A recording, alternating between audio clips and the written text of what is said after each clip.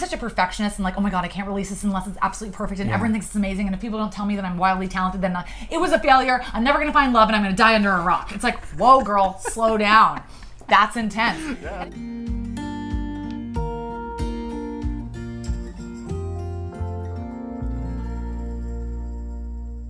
Hello and welcome to Dinnerviews. I'm Matthew Francis, and this is the show where I get to cook a dream dinner for my amazing friends here in Hollywood and then interview them about their life, their career, and their points of view on the world. Today is a friend that I haven't seen in a long time. She is a comedian, a writer, a filmmaker, and she worked with me at BuzzFeed and made some incredible videos, but since then, she's been out on many different platforms, writing stuff, creating hilarious videos. She saw me at Pride. She's making some amazing videos for Soul Pancake. And she has two of her own podcasts. One is Your New Favorite Person Pod, and the next one is I Couldn't Help But Wonder, which is all about Sex and the City and their crazy lives with her and her co-host. This is Rose Surnow. I just happened to be lying down. Yeah, just popped up. She was always there, you guys. Nothing gross was happening. We promise. I feel what's great about the show is that when you're kind of stuffing your face full of food, you can't help but be vulnerable and natural. Great. So that's the goal. I know. I was a little worried about this because I have a lot of fabulous qualities, but I'm not the most feminine eater. I'm a little bit like a Tasmanian devil. I agree. I'm not either. So I think that, but then we'll see the real Rose, right? That is the real Rose. I always joke that a family dinner, a really expensive, great restaurant with my family, it's 15 minutes. We eat so fast. Wow. It's just it's Great Depression style. We better eat this before they're going to take it away. Wow. So I'm going to try and slow down so this whole thing is in 30 seconds. That's good. Yeah, we're going to try and aim for about 45-ish minutes. Mwah. Yes. But first thing is wine. Cullen, can you come grab the wine for us? Oh, I'm very excited. Yes, because of course we have to have some wine with dinner, right? Absolutely. Here, let's cheers with water first. Cheers. Cheers. Good to see you. Mm-hmm. Oh my God, the guest book, how cute. Yes, so here we have some wine. Yes. And now the first thing that we always do is, before we get into any the games and segments, because you have to work for the dinner. You don't get it right away. Yes! I can't believe we have to work for that. That's so funny, Matthew. Yeah, but the first thing is, before, I kind of give a little update on, your career life, but for those who don't know you, who are watching, kind of give us just, a little, abridged life story of Rose. Ooh, abridged life story. Yeah. Okay. Well, I was a magazine writer and a stand-up comedian in New York for a long time. Yeah. And I wrote a lot of very funny personal essays, kind of David Sedaris type. Oh. Yeah, the first essay, personal essay I ever wrote was called I Gave a Handy at Jew Camp. And it was about giving a hand job in a Bedouin tent for Vice magazine. Wow. And I sort of became a go-to comedy magazine writer in New York, Vice, New York Magazine, Cosmopolitan, GQ, Self, a million things. Wow. And I was also performing at clubs and, I had a manager, a commercial agent, blah, blah, blah. And then I decided I wanted to be a filmmaker and write comedy TV and all this. So I moved to LA and I got my master's in fine art at USC. Whoa, fancy. I know, and I didn't even have to pay $5 million in illegal donations or anything. Wow. I just had to pay the regular horrific $100,000. Like a real American, not someone who just gets it by their parents. That's right, great. Right. And then since graduating, I wrote on a couple of shows for True TV.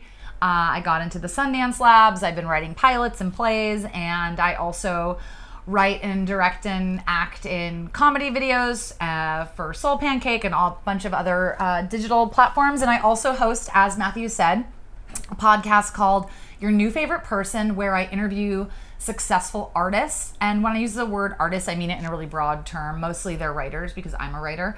So I interview the producer of Insecure, one of the main producers of Dear White People, a writer from Mad Men, this woman named Beth Pickens, who's an artist consultant. So she helps people through their writing blocks. She wrote a book called Your Art Will Save Your Life. So Your New Favorite Person, which you can find on Instagram at Your New Favorite Person Pod, is all about when you're an artist, there's so many ups and downs, financially, emotionally. Am I good enough? Do I deserve to do this? Self-doubt, imposter syndrome. The podcast is really about creating a safe community to be I'm talking to really successful people about the times that they've had feelings of failure and how they got through it and how they struggled, so that other artists can feel like they're not the only ones freaking out. So exactly. That's what that podcast is. And then the other one is called Couldn't Help But Wonder. And every week, my friend and co-host Jamie Lee, she's a comedian, writer, and actress on that HBO show Crashing, produced by Judd Apatow. Jamie Lee and I watch an episode of Sex and the City and then talk about it on the pod and then talk about how it relates to our own love life. So I've got a lot going on. It's a ton of fun. Yeah, it's amazing, and I feel like I'm tired for you. It's so impressive. I don't know how you do it all. Thank you. I sleep a lot. I take a lot of naps. I have a dog that I'm obsessed with, and he gives me a lot to live for. Good.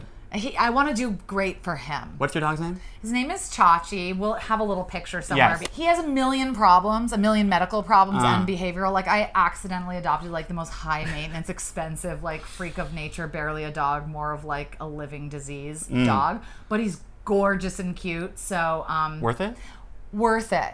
And he's just an example of I was saying today, because he had a dog play date, that like he's so cute that it's almost like, you know, animals have defense mechanisms to keep them alive. Yeah. Like a Venus flytrap eats flies, or a porcupine has pine needles to keep them alive.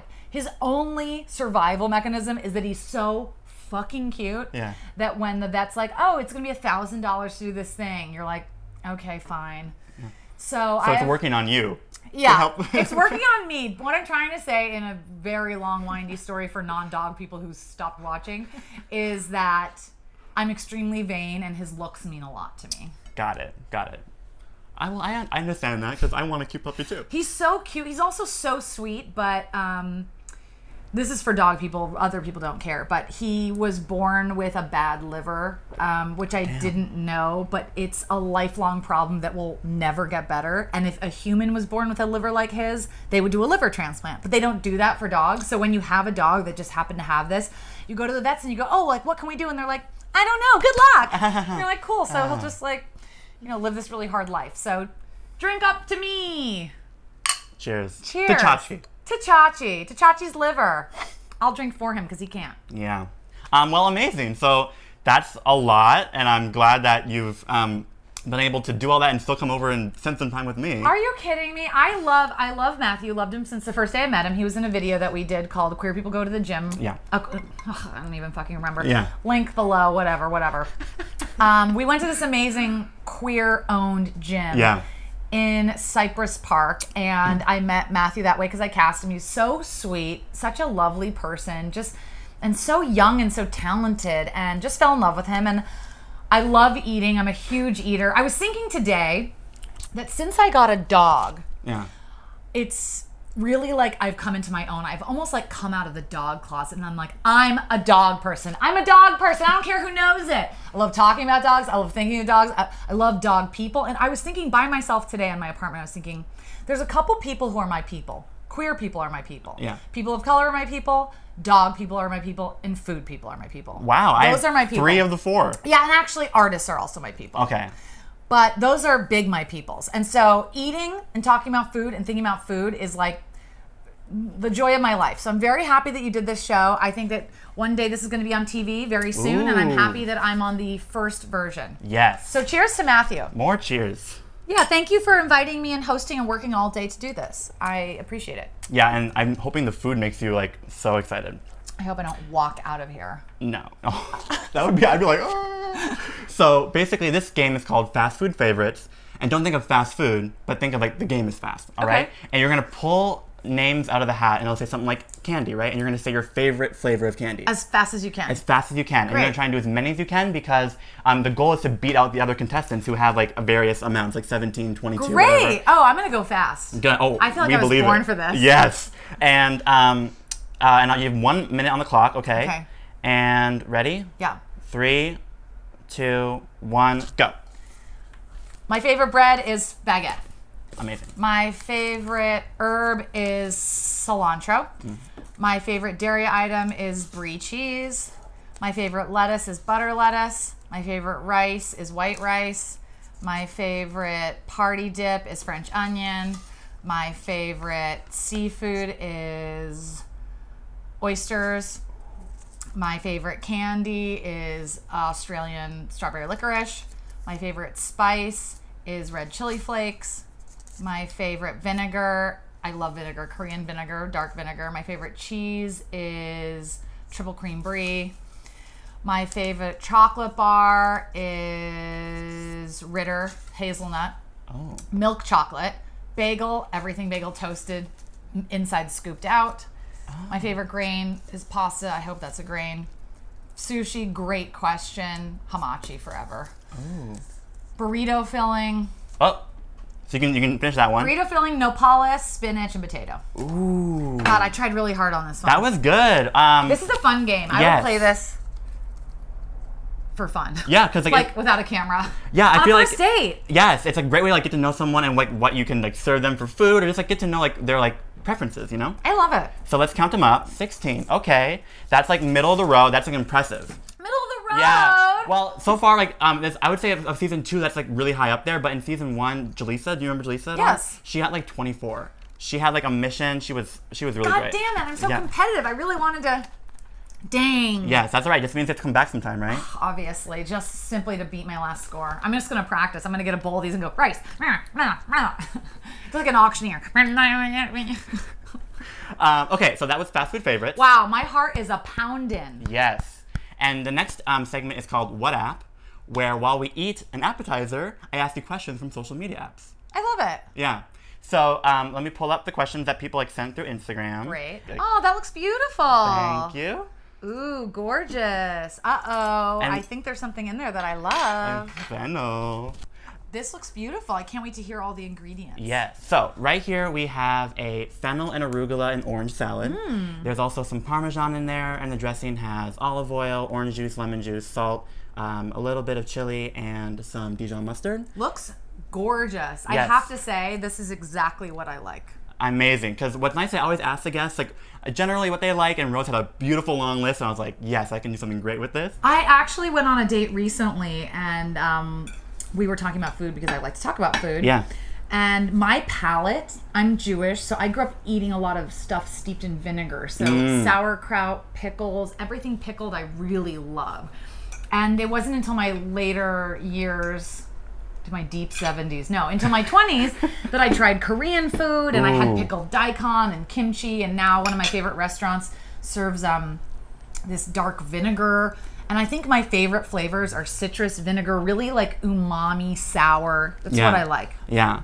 I think so too. Like anything that's kind of bright and like kind of like gonna refresh me, Acidic, acidic yeah. is great. Same, and even in the cocktails, like I don't drink a lot, but the only thing I like to drink is white wine, tequila, mezcal, gin. But if I'm having a cocktail, I just want it to be like lemon or lime, like really clean. Amazing. So this is gonna be a great dinner for you. This is like all those kind of acidic flavors. That's what I love. It's like my favorite. And I think thinly sliced fennel on like a mandolin or whatever this Yeah. is just delicious. Should I give it a try? Yes, let's try it. Okay. This looks gorgeous. It smells really fresh. Mmm. The dressing is wonderful. Thank you. This is like the salad of the century.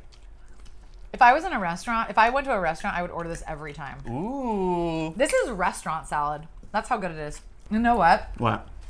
You know how like everyone has a fetish? Like not everyone has a fetish, but there's fetishes for every weird thing. Mm-hmm. You should like take the noises of us chewing and see if you can sell it to some pervert. I probably could. And honestly, so I try not to like really lean into like the mouth chewing sounds for like the actual interview, even though I have a few here and there. But with all the recipe videos, I film and record the audio. So I'm gonna have like an ASMR of like the actual food being cooked and stuff. Oh, that's such a good idea. Yeah, so like there's like a few examples. There's like in one of like Alex Stryker's video, I'm like ripping bread, and you can hear like the ripping of bread, and it just like sounds so great. So I'm gonna have like a compilation of like ASMR food from season 1, season 2, whatever. Yeah. That's gonna come out hopefully pretty soon. We'll see. I will say, this dressing is something I'm going to look at the recipe and make at home because this is delicious. Right? It's really simple. I think what's nice is as long as you like I have like these are like organic oranges. I have some good olive oil. You have enough salt in there. It's all just kind of enough to really give it a little of all the different flavors you want on your It's tongue. so good. Yeah. Again, I love a bright, zesty salad. Mm-hmm.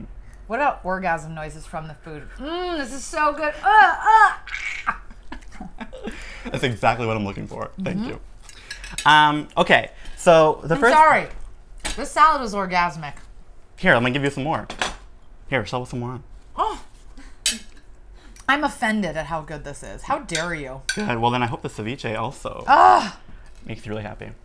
Okay, so first question is, if you had to narrow it down to one piece of writing that you've done, just like show someone like who you are, what's like your favorite article or video you've made? oh, that's a good question. Mm-hmm. I think the piece of writing that I'm the proudest of is a half-hour comedy script that I wrote called Screwed that got me into the Sundance Labs. And it's about a sex and dating writer in New York in her 20s who is a total fraud, and she's a really good writer, but she's giving all this relationship advice, and she's like terrified of men and hates sex and like doesn't understand her body and can't orgasm, and she's just a huge liar. So I'm really proud of that script. Yeah. Are you hoping like to make it into something bigger one day? And Yeah. but with the nature of Hollywood, it's hard to do that, or Yeah, I wrote it. It opened doors for me. You know, I have a manager and everything, but it's hard to get something made when you're not very well known. right. But I'm sort of on this tip now. I've written lots of scripts, and now I'm kind of in this like I just want to start making stuff. Yes. Not start. I already have been, but I'm focused a little less on like holing up and like writing lots of scripts, and I'm kind of more sorry. That's fine. When do we take our clothes off? That's after dinner. Oh, good. Great. Dinner views, and I'm trying to think of something clever. We'll put it in post. Yeah, We'll like, add, a little, like- 2 weeks later, I'll think of a joke and then we'll drop it in. Yeah. And it's like She'll like snatch it, yeah. my mouth will be like not all saying the thing. It's like meh, meh, meh. Yeah. Yeah. Yeah. So right now I'm focused on writing short films and like comedy web series and like proof of concepts for TV shows because people would much rather watch a 5 to 10 minute, 12-minute video that you made that really shows what the show could be than read. Like if you're I'm not saying just a writer. Writing scripts is incredibly hard, and being good at that is wildly hard.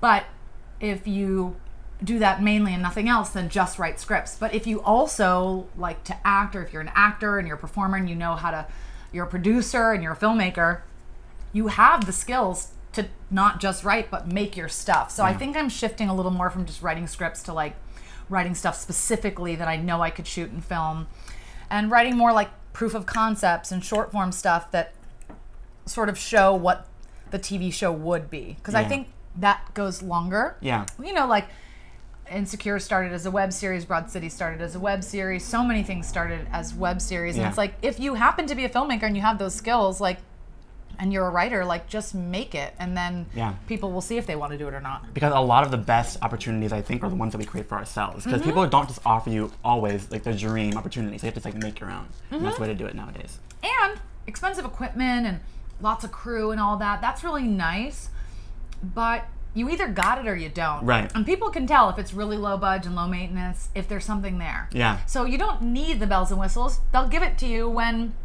you get it greenlit. So it's kind of nice to know that, like, especially for comedy, of course it's nice if you had like gorgeous cinematography and really beautiful sets, but if your stuff is funny and people are laughing, they don't care what it looks like. Just make it funny. It's especially in the days of like now with everyone like on their iPhones, like they're used to kind of like a low budget like kind of aesthetic, you know. Great.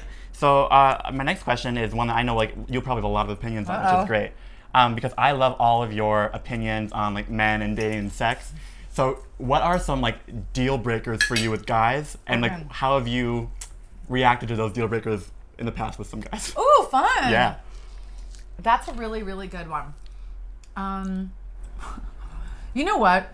It's not PC and it's not like post-gender, but it is a good barometer of how a man will treat you. I happen to be straight. It's happened, I've probably gone on like 10,000 dates. If a guy, and it almost never happens. So when it happens, it's like jarring and you're like, whoa, that was weird. But if you get to a restaurant with a guy and he takes the booth, like he takes the good seat and you're sitting in the chair, that guy is not a good guy. Yeah. That guy is not gonna pay the bill. He's not gonna be sweet. It's not a good guy. And it's like such a tiny thing. And again, it's really traditional. It's like, well, why should men do that? And I'm not saying it's the correct thing, but it's an indicator. Yeah. So it kind of indicates that he's like looking for himself first. yes, and it's just a bad sign. I think if you happen to be a heterosexual woman and a guy does that, I also think really tall, handsome white guys are always the two times that happen. And I think men who have never had a problem where the doors have been open their entire lives and everyone has given them everything can be horrible partners.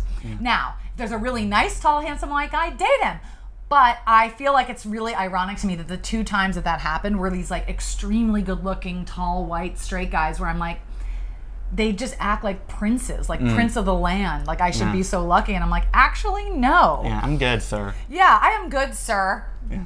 Other deal breakers, anyone who's a Republican is a deal breaker. Trump supporters are deal breakers. Yep. I was flirting with this really good looking, really sweet guy. Awesome. And as soon as he said that, I was like, no, because it's not about Republican or Democrat. It's if you can at all stand behind somebody who is so openly racist and hateful and xenophobic and hates gays, then I don't care like what the intricacies are. Like we will never work. Even if you also are like, yeah, that's not cool, but I do believe in some. It's like if you can also let that go, then you don't care about it. Yeah. So Republicans, Trump supporters, gone. What else are my deal breakers? I used to have a deal breaker that if a guy didn't pay on the first date, he was done. And again, it came from experience. It wasn't because I just thought this thing is how it should be. Yeah. It's something that like, when you are dating a lot, you are a scientist. And every date you go on, you're collecting data. Totally. And if you have patterns, then you can make hypotheses based on those, or not hypotheses, kind of conclusions. And I noticed it didn't happen often, but the guys who never paid on the first dates, I had boyfriends who didn't pay on the first dates, were really self-centered. Like just self-centered, non-generous people. And an old therapist of mine said, men who are financially cheap are emotionally cheap. They don't like to give. You want to be with somebody that enjoys giving, that giving to you is a pleasure for them, not like an annoying thing they have to do. Yeah. And so I'm a little looser about that now because listen, the economy is rough. Yeah. I can't imagine being a straight man and having to pay for every single date. It's really expensive. Yeah. So I try and be more flexible. I'm going on some dates with a really nice guy who didn't pay the first time, but then was like, I'd love to invite you to dinner the second time. So I'm being more flexible about it because I understand that the economy is really tough and, you know, women are working too, blah, blah, blah. But I do think it's a nice gesture, whoever asked, that they should. What are my other deal breakers? You know what? I'll tell you my deal breakers. I don't have a lot of deal breakers in terms of I'm super tall, I'm 6 feet tall, I have no height requirements, I have no race requirements. I don't have a type physically. I have a type personality-wise. There's a lot of women who make long lists. I don't know if gay men do this or... Probably. Maybe. Yeah. Of qualities they're looking for in a partner. Yeah. I have lots of girlfriends that have done this, and they put the list away, and then they get married, and they find the list, and they're like, oh my God, he literally checks off. I actually think that's a little toxic to have such high expectations of someone, because Dan Savage said something really smart. He said, there is no such thing as the perfect one. Yeah. Everyone's a 0.64 and you round them up to a 1. Because guess what? You're not a perfect one either. Yeah. You have baggage. Yeah. So I think this generation, including myself, millennials and Gen Zs, is it Gen Zs? Yeah. Because of online dating and because of, you know, prolonged adolescence and people getting married later and not having kids, or if they do really later, we're really selfish for a really long time. Yeah. I think there's so many ways to dismiss people. Yeah. Oh, he's really nice and he's this and he's this, but he doesn't have a car. He's really funny and da-da-da-da-da, but he did this. Gone. On the littlest things. And I think people are getting a little crazy because the truth is no one's going to have it all. You don't have it all. Yeah. You got to be a little chill. It's so easy to just X people out now. Like, yes, no, there's always more options.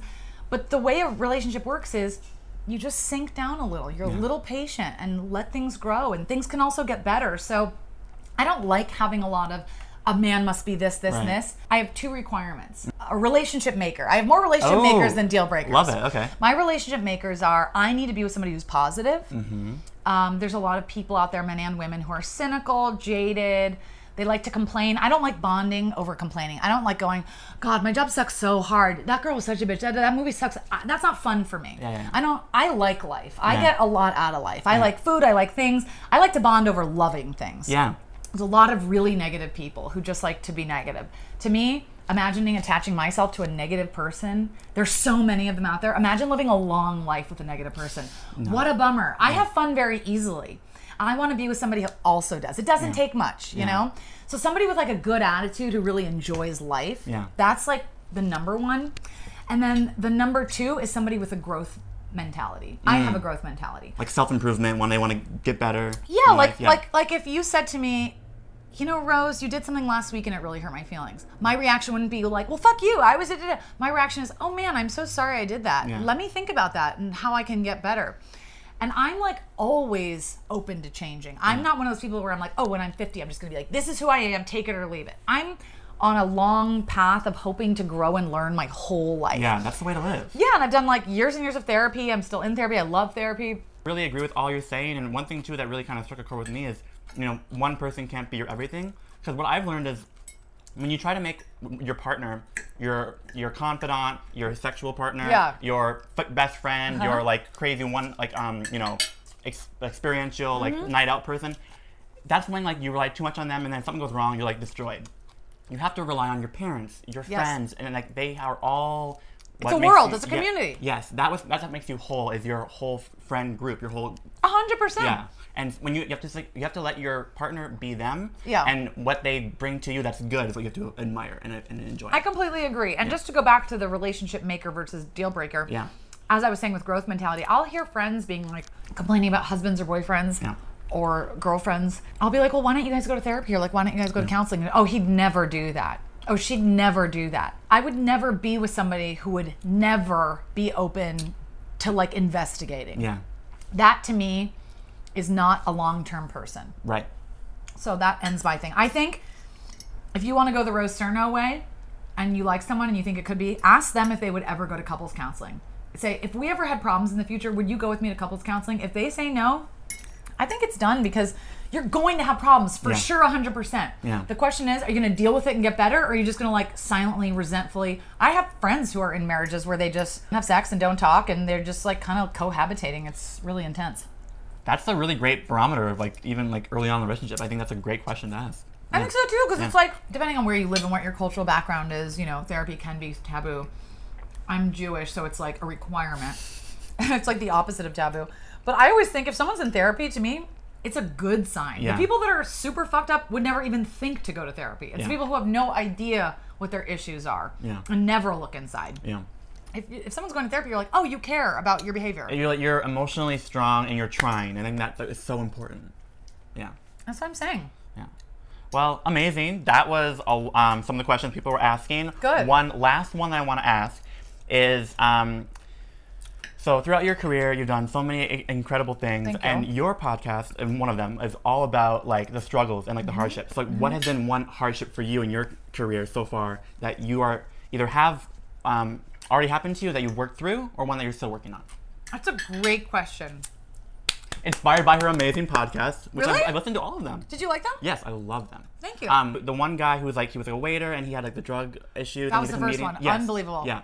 That was an amazing one. Yeah. I think I struggle with fear of success, which is part of a core wound of feeling like not worthy.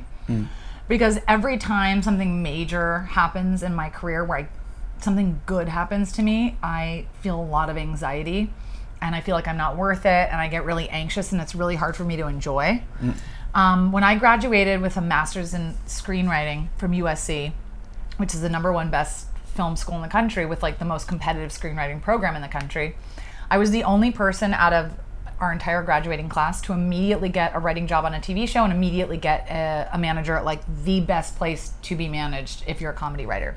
I should have been so happy. I should have felt so good. I was full of terror and shame. I felt like this is a mistake. They're gonna find out I'm not talented. I'm gonna get dropped from my manager.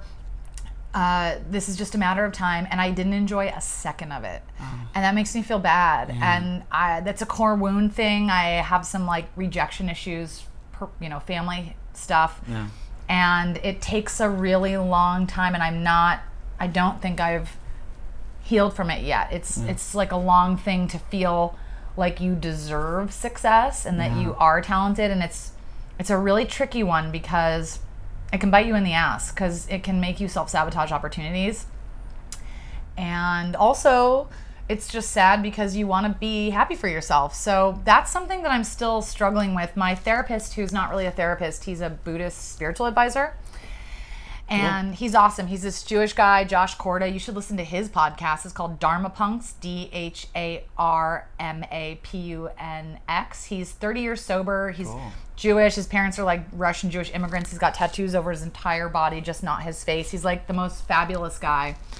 And we talk, and he gives me meditations. And there's this like self-esteem meditation he talks about that he's given me where like you have to envision, you get really calm, you like, you know, get into a meditative state, whether it's breathing or however you get there.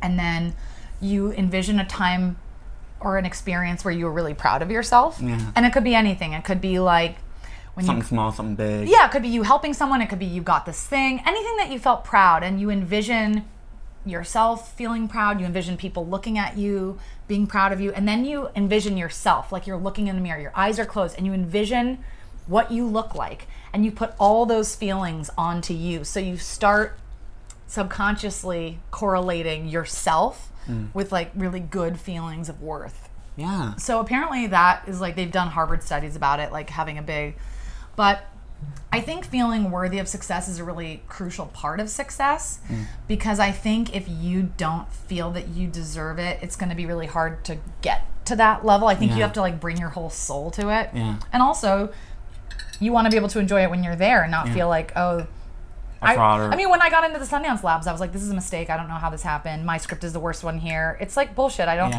It's just like this really, it's a voice of an influential family member of my life who had a very critical voice, that we all internalize the voices of the people that took care of us. And if you had a very critical caretaker, it takes a long time to get that voice out, if ever. Yeah.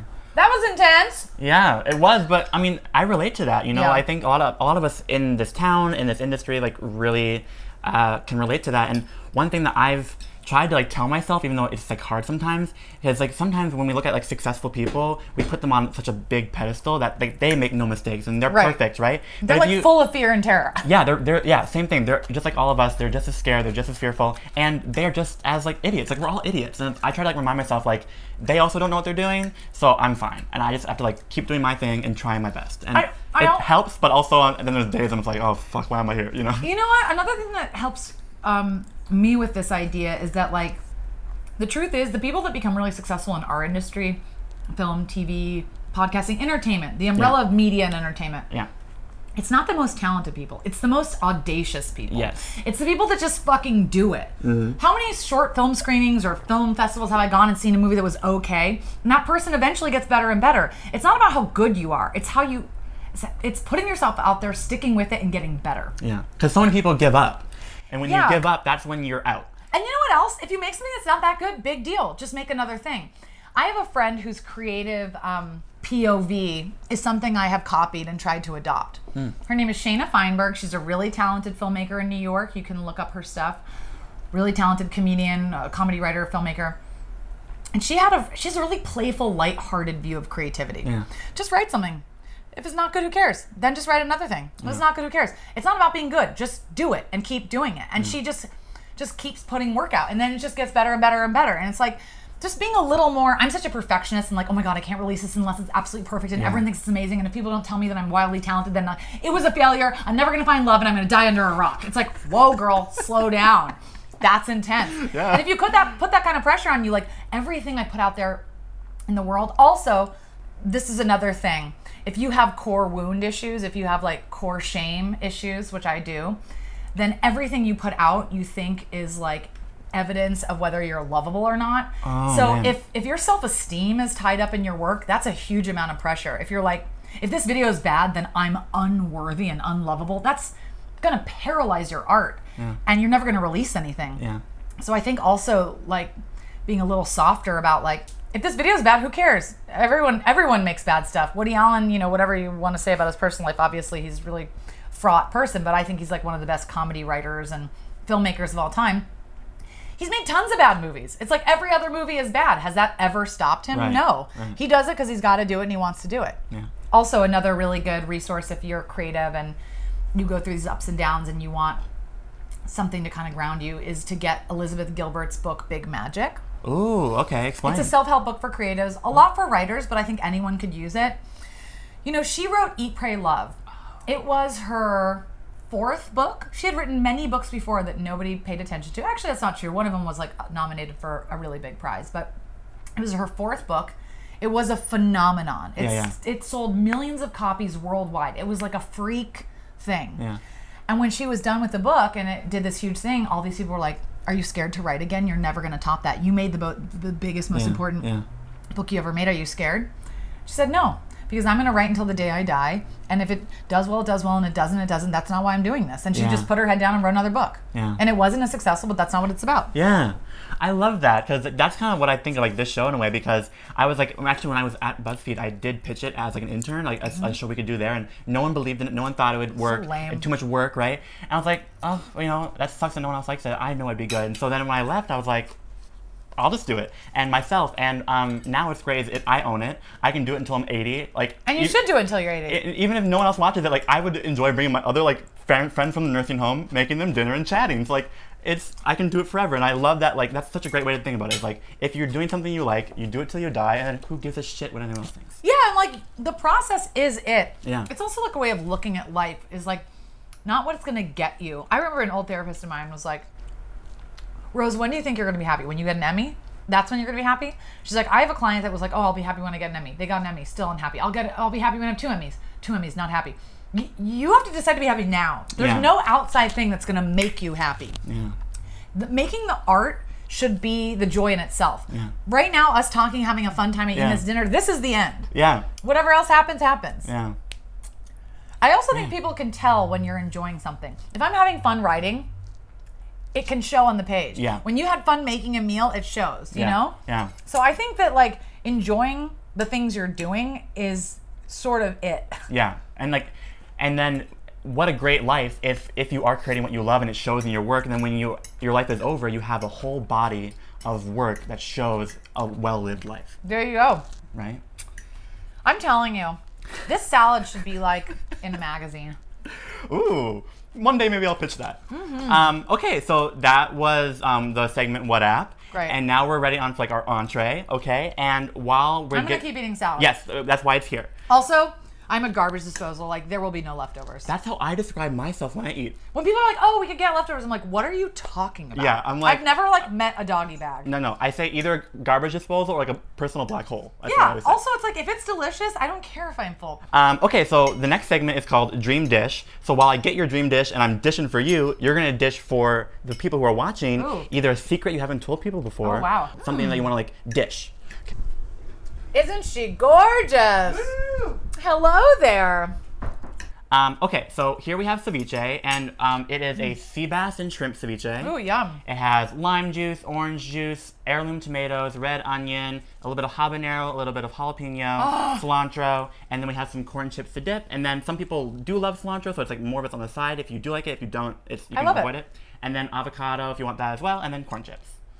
FYI, I've diving onto heaven. This is my favorite kind of food. I feel so honored. See, this just makes me happy. I'm so happy. I mean, truly, like, it's kind of weird. This isn't a deal breaker, but like, it would be really sad to be married to somebody or in a long-term relationship with somebody who can like take or leave food. I have a story for you. I was once in high school, and this is like before I decided to go to culinary school, right? Or I decided, but I didn't like tell everyone yet. And I was at a dinner with like some friends and like some acquaintances, and I said, you know, I'm excited, I'm gonna go to culinary school soon. And one of the guys was like, really? You're gonna waste your life cooking food? Like he was like, waste your life? He was like, I could have like Soylent every day and be fine. Like, why would you waste your life doing that? And I was like, that is so wild. Sad. I'm like, what kind of life are you trying to lead, dude? I feel like eating delicious food and drinking wine and talking to friends is like truly the point. It's the point of life. It literally is. Food, friends, travel, wine, that's life. Add dogs and I'm in. Yes. Chachi, mommy says hi. Oh, so I have to dish now. Yes. So while I'm dishing for you, please tell us either a secret or like some kind of thing that you're loving that the world should know more about. Okay. Well, this is gonna sound like I'm this like really serious person. I'm not. I'm really fun, but I do feel very passionate about helping people in their relationships because as somebody who wrote about sex, dating, and relationships for a long time, as somebody who's been in therapy for a long time, thank you, who listens to friends talk about their issues, and just somebody who knows about the human condition. Yeah.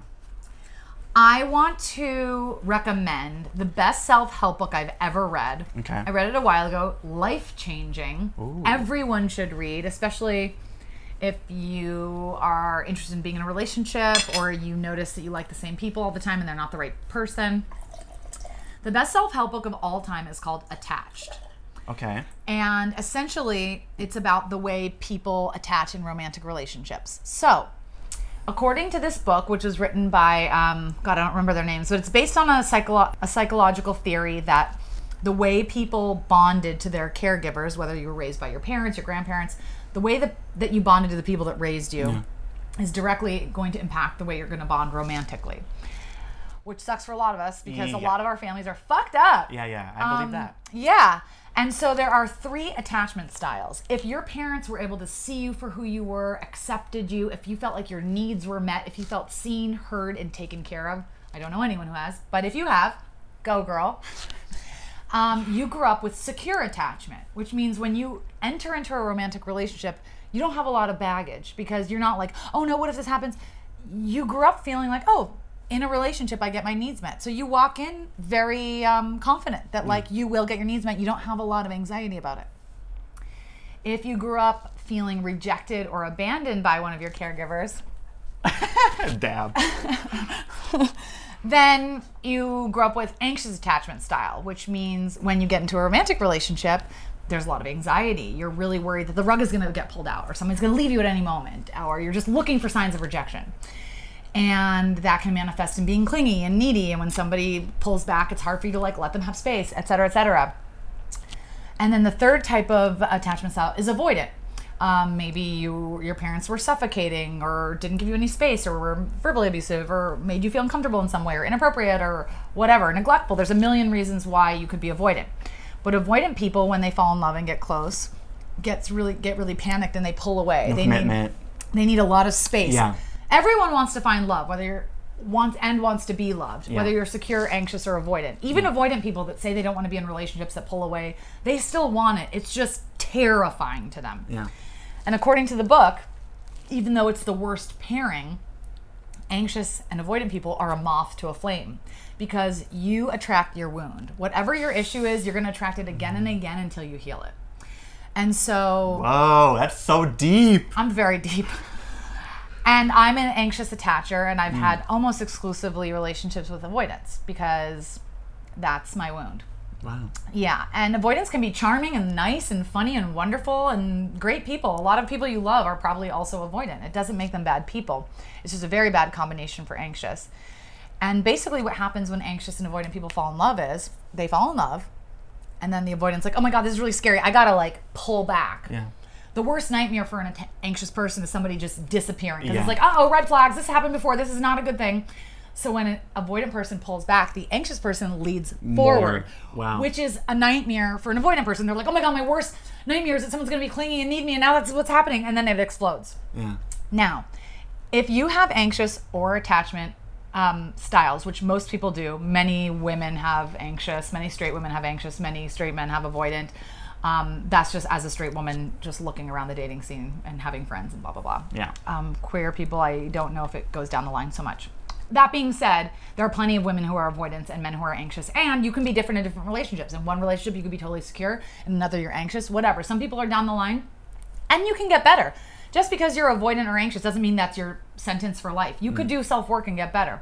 But another thing that's nice about the book is if you have anxious or avoidant attachment, you can also just get to know yourself and say, oh, this is the thing I have, and then know that the best match for you is somebody who's secure.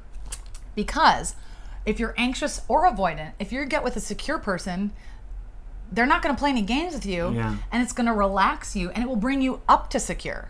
So you can actually become secure in a relationship with a secure person. Wow. So if you're anxious or avoidant, I highly recommend that you are. I have friends who are engaged, and she's anxious and he's avoidant, and they're working on it through therapy. It's not like it's a death sentence, but your goal is to both become more secure in each other and in yourself. Yeah, and like if you are anxious and you're in love with someone who's avoidant or vice versa, it's not a death sentence if you're both like, okay, we notice we have these things and we're going to work really hard to fix it. But you can also do yourself a favor if you're single and just try not to be with that type of person again. So I learned all that stuff in this book. It's really useful, especially if you're like, God, why do I keep doing this. It makes you do an inventory of everyone you've ever been with and what attachment style they have, Yeah. and like.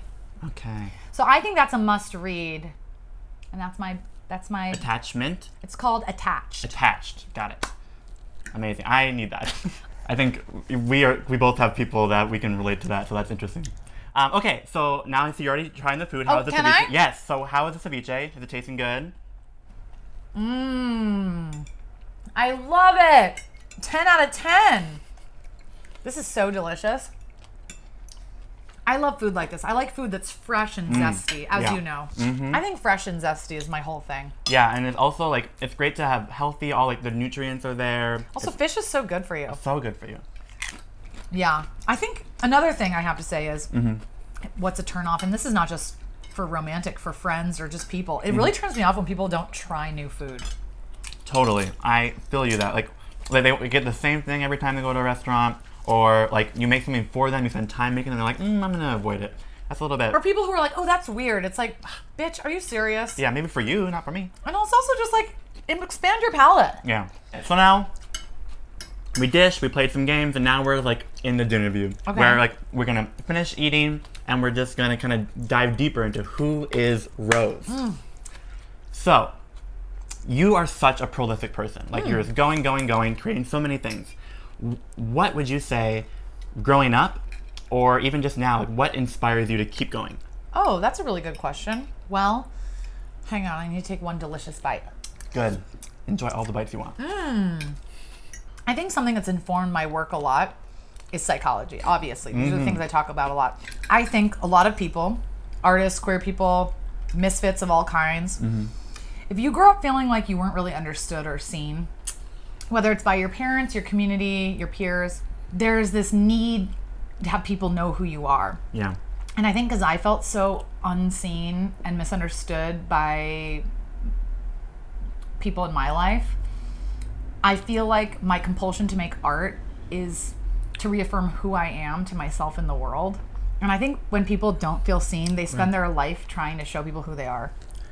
That is so profound. Like, I think that's something like I always like understood, but you just like kind of wrapped it in a nice little bow. Yeah. That was so great. Yeah, exactly. I feel like same for me. Like I grew up in a really small town. I had big dreams, and no one really understood like what I wanted to accomplish.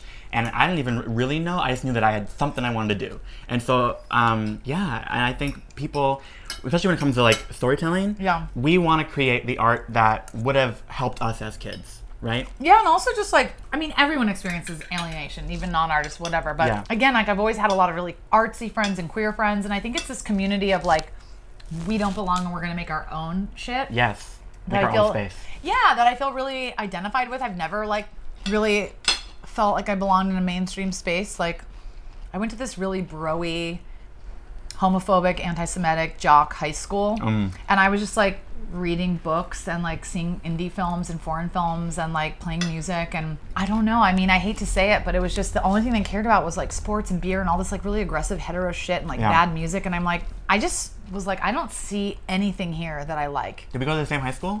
I mean, I think a lot of high schools. Yeah. And I didn't even feel lame. I mean, Yeah. I wasn't like, oh, you guys are cool and I'm lame. I'm like, you guys are lame. I know, You my don't- whole high school I was like, I can't wait to get out. And so I think about making art is like making the space for yourself that like doesn't exist in the mainstream, you know? Yeah. When it comes to your actual process of creating and actually writing, actually filming, do you find that your hardest like roadblocks or hurdles are with yourself, or like working with some certain types of people? Like, what are roadblocks that you find in creating your art? I think the biggest roadblocks I experience are totally internal.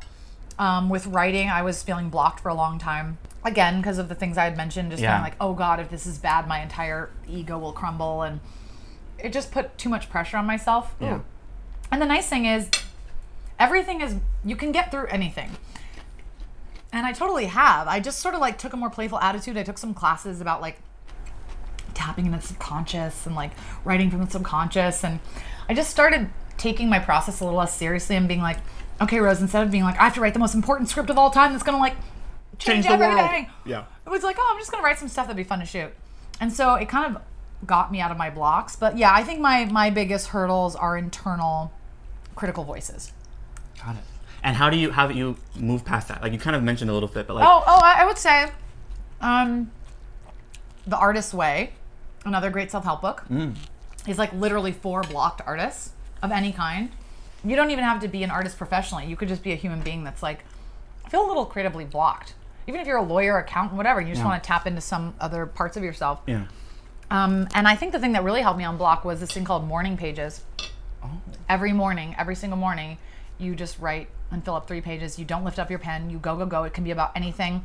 It could not even make sense. You could just say, I don't know what I'm writing. Whatever. Every morning. And even writing morning pages, being like, oh yeah, I love writing. Yeah, because sometimes like the idea of it is more scary than actually doing it. Yeah, just making yourself do it. And I think another thing that helped me get through it was just giving myself little projects. Like, I'm just gonna write like a 2-minute like funny sketch. Yeah. And then being like, oh yeah, this is really fun. Yeah. Because once you get into it, it's not as hard at all. I also hear like doesn't like J.K. Rowling and the guy who wrote Game of Thrones, what's his name? Benioff? No, George R.R. Martin. Like, right. I think they both do that. Like every day, they just, like as soon as they wake up, they start writing a bit. Yeah. Makes sense. They're huge, prolific writers, so that's probably the way to do it. Yeah, I mean, there's also this like thing of like, what's the best writing advice? And it's just like ass in chair. It's just like, just do it. And I think, but like mentally, to get over feelings of blocks, I think just kind of taking the pressure off by being like, okay, today I'm just gonna write something silly. Nobody's gonna see it. It doesn't have to be for professional. I'm just gonna like write a fun thing for myself. I think just reconnecting with the fun of it and taking some of the like career pressure off. Exactly. Well, speaking of career pressure, so are you someone that like has like a 5, 10, or 20-year plan, or you kind of go in the moment? If so, if you do have like plans for the future, what are you hoping to do as the years progress? Like, what's like your main goal in Rose Thornell's life? Great question. My first goal right now is to sip this wine. My goal is to write for television. I want to write and star in a show that I create, kind of like, obviously the holy grail is Fleabag, but yeah. Don't get me started. Yeah, so I think my dream is to do something like that. My dream is to write stuff and put it on, like put on plays, create TV shows and also perform in them.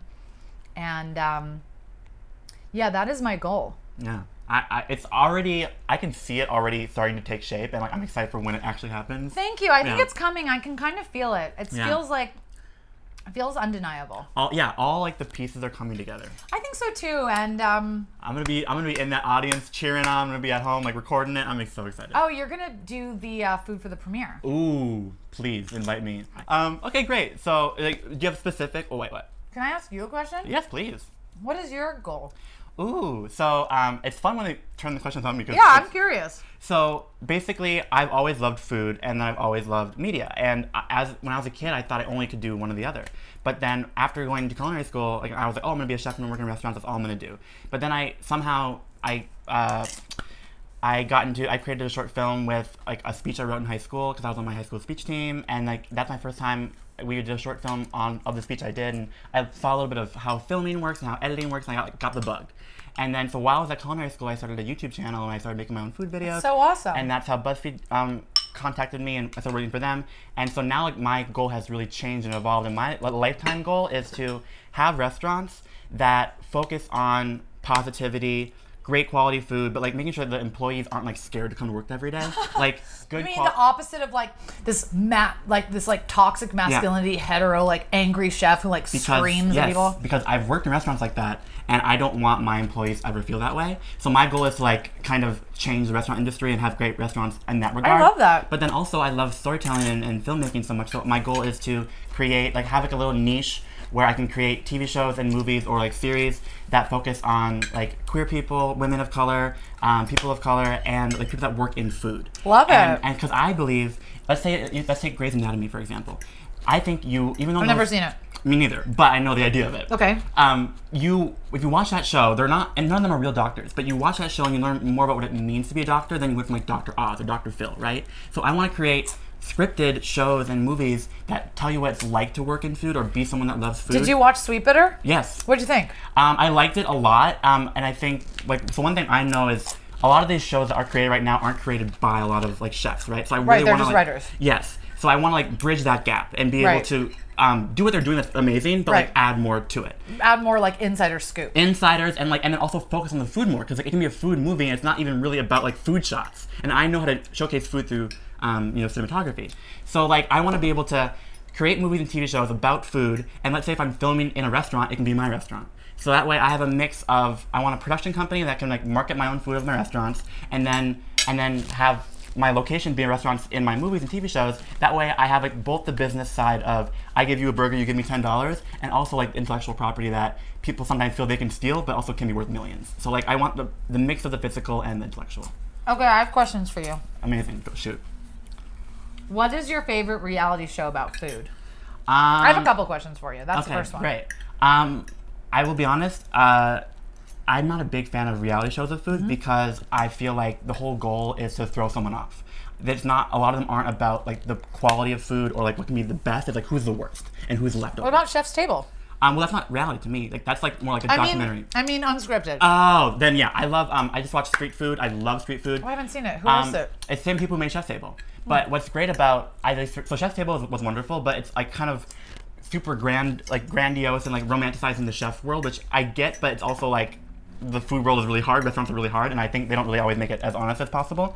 So I loved Street Food because it focused on vendors from around the world that are like super poor until their restaurant or their It's little. more blue collar. It's more down to earth. It's not like and great. We waited 700 years to like get a reservation at this. Yes, it's super not unaffordable, right? And the food is beautiful in it, and like the storytelling is great. It's just fun and easy, and so yeah, I love Street Food. But any of that like food documentaries, like I loved Cooked. I love.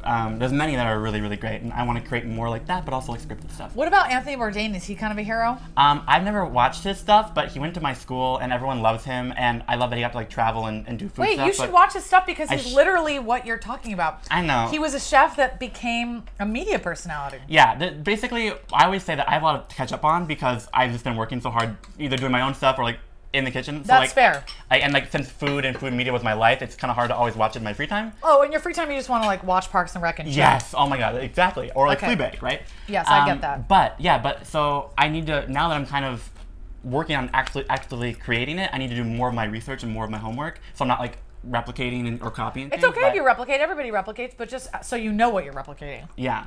But I know he's someone that everyone loves, and I need to do some more research on him, and I would love to be able to kind of make the same kind of impact that he has made. Yeah, and also I think this idea of like, oh, you have to think of something no one's ever thought of, I don't think that's even true. Yeah. Everyone's copying each other all the time.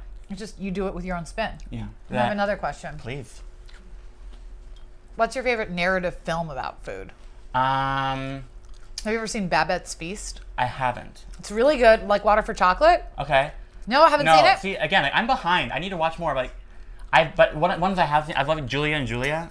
Okay, never seen it. That's with Yeah, Meryl Streep and Amy Adams. Yep. How was it? I loved it because like I'm a big fan of Julia Child. I watched her growing up, like with my dad, and I like the idea of what she's doing, where she's like, "Fuck it, I'm leaving my job. I'm doing my own thing." Like I related to that even when I was a kid, and now even more I relate to it.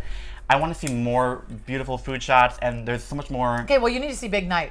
Okay. It's with Minnie Driver and Stanley Tucci. Ooh. And it's about this Italian family that their restaurant's about to go under. Is that with the timpano? I don't know. The big, huge. Yes. Okay, I've heard of it, and we made like a video for Tasty, but okay, I didn't watch it yet. Okay, good.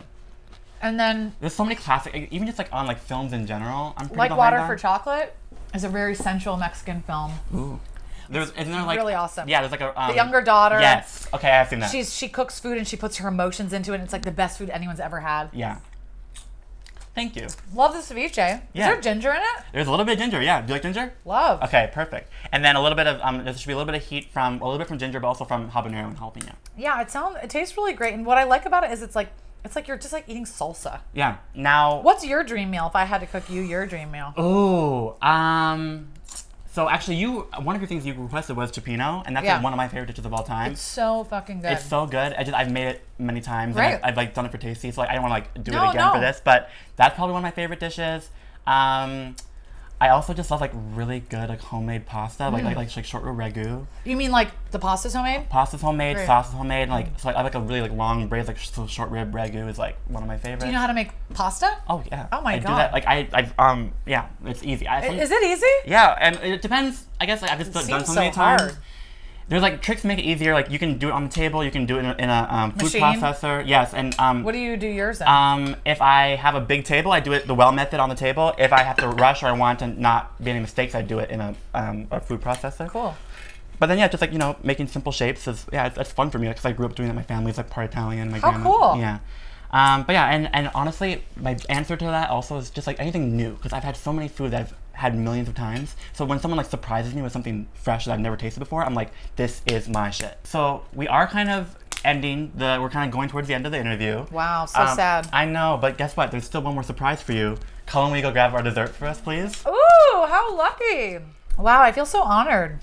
This is my time to not only interview you and get to know you more, have them get to know you more. It's also just like put all the love in your way, you know? It's so good. Yeah. Yeah, you know, that's the nice thing about cooking. You really are showing love. Exactly, because it takes not only time and energy, it takes care. Yeah. Wow, yum. So I heard you're a fan of lemon bars. Ooh, this is my shit. Now we have dessert, which is kind of new for season 2. In season 1, we didn't really do too many desserts because Lucky me. Yes, I'm not that big of a dessert person. I don't always make it, but like people are like always asking for it, and people were wanting it for dinner view. So I'm like, you know what? I'm gonna really treat people. So now we're kind of heading towards the end of the interview. So sad. Which We're means gonna have to kill Rose. Bye, Mom. You've Wait. been amazing. Molly, love you. I thought we were having sex after dinner. I thought you were gonna kill me before and then fuck my dead body. Oh. That's what I signed up for. But maybe I got it wrong. Who knows? That's next week. That's next week, guys. Sorry. In the meantime, we'll just have lemon bars. Yeah, I guess so. So here, why don't you pick your favorite? This one looks absolutely stunning. Perfect. I'll go for this one. Matthew, I just feel like a little queen on a throne. Yes, that's my goal. This is your hour, Rose. It's all about making you feel like a queen. I feel wonderful. So everyone, you should be so lucky to know Matthew Francis Johnson. Well, thank you for saying that for me, and hopefully they're enjoying it so far. But also, you guys, if you haven't already heard of Rose, which you should have, you need to follow her on all the things. I've already tagged her in many of the things, and I've already like put her handle and put her things all over the interview. But if you haven't gone to her pages, please subscribe, follow, all those things. But so one thing I really want to go to while we're eating our dessert here is this is the Dinner Views guest book, right? Everyone asks a question to the next guest. So like for the next guest to answer. Yes. Oh, good one. So Daisha, who was our guest last time, she asks for you, if you were dropping a debut music album, what would the title be? Fabulous, fabulous, chic, fabulous, go. Yes. Very much your aesthetic. Very much just like out there and open. Love it. Yeah. Subtle, mellow, not a big deal. Introverted. What type of music? I think it would be dance music, like for exercising or for cooking, or like right before a date when you're putting on your makeup or your cologne or you're shaving, and like peppy pump up. Like fabulous, fabulous, fabulous, go, like that. Yes, I see that. Yeah, like I don't know if you guys are familiar with Britney's Work Bitch. Yes. It would be that aesthetic. Yeah. It'd be like, okay, going on this date, this guy's hot, he's slamming. Fabulous, chic, fabulous, go. Amazing. I think we got it. Yeah. Should we cheers our lemon bars? Yes, and then I want you to taste and tell me what you think. Cheers. Mmm. Delicious. Yeah. I really want to learn how to make these. Again, recipe will be in the thing. This is actually my mom's recipe. It's really tasty. We had them all growing up as kids. But what I like about it is like, you have like a nice thick crunchy bottom, and then like the tartness and lemon kind of comes in after. You like a nice crunchy bottom? Thick, crunchy bottom? Yeah, I'll take it. Why not? I mean, why not? Life is to be enjoyed. And my final question for you, Rose. After I chew. If a younger, let's say like 7-year-old Rose was sitting here, what would she think of all the food she had tonight? Ooh. Yes, and then what would you tell her, like as she's growing up, for some advice? That's really good. Thank you. One thing my mom did very, very well, is that whatever she was eating, I was eating. If my mom was eating squid, pasta, I was eating it. If she was eating grilled octopus, I was eating it. So I was exposed at a very young age to all kinds of foods. My mom also has an expansive palate. She's very cultured, so I was lucky in that way. I have babysat kids where it's like, just give them pasta with butter and then like a frozen chicken nugget and then like maybe like a, and so many people dumb down their kids' food. Yeah. And a lot of people, frankly, also dumb down their own palates. So, Yeah. And then that will prevent their kid from being able to experience more things as they're growing up, and they become kind of like too opinionated and too picky, and that I think leads to other problems. well, I also say that like there's such a thing as like straight guy diet, which is just like burritos and chicken fingers, and that's like so immature, and like just mature your palate. So I think I was lucky because ever since I was little, I loved salad, I loved vegetables, I loved sushi with cucumbers and avocado. Yeah. because that's what I had. So I would have loved this whole meal as a kid. This would have just hit the spot. Nice. What was the second question? And then your younger Rose, what would you give advice to her about? Like, what is like the inspiration that young Rose needs to hear? I would say, you know what? It doesn't. I know this is not the game. That's all right. But there's nothing I could tell young Rose that she would have to figure it out on her own. That's deep. There's nothing you No can one said tell. that. Yeah. But there's nothing you can tell someone. Whatever I've learned, I had to learn it. Yeah. I would just say, I love you. Oh, that's really sweet. Yeah. Sometimes that's all you need, right? Is the support and love. Yeah. I've done a lot of meditations, like healing childhood wound shit, where you like envision yourself as a kid and tell yourself that you love yourself, and it's really powerful and sweet. Wow. Well, guys, you know what? Take a moment. Tell your younger self that you love them. You should do that all the time, every day. Yeah. And other people. Yeah. Because it really does make a difference. When you, taking a little bit of time to show affection for people, it really can change the day. And most of all, the most important person you need to show affection for is yourself, forever and ever. There is no more important relationship. Yeah. Well, that was the Dinnerview. You guys, Rose has been incredible. She has podcasts, videos out. I'm going to put links in all the things below. She's incredible. If you're just now meeting her from this interview, I hope you go on a huge binge of all of her content. Thank you so much, Matthew. This has been so lovely, and I have to say, like, not that I feel like your big sister, but like, you know, I'm older and whatever, and like, it's just really exciting to see you grow, and you know, you're so young and you're doing so much, and I believe in you 1,000%, and you're making your dreams happen. So I'm really proud of you. Yay, give me a hug. Oh. Aw, thank you so much. Bye, everybody. Woo. Dinnerviews is created by a small and mighty team. Food support by Cullen Folks and Sarah Johnson, co-editing by Michelle Martin, and the series is directed, produced, co-edited, and has original recipes cooked by me, Matthew Francis. You can follow me on all the social media apps with the handle Matthew Francis J. Okay, that's it. Peace out.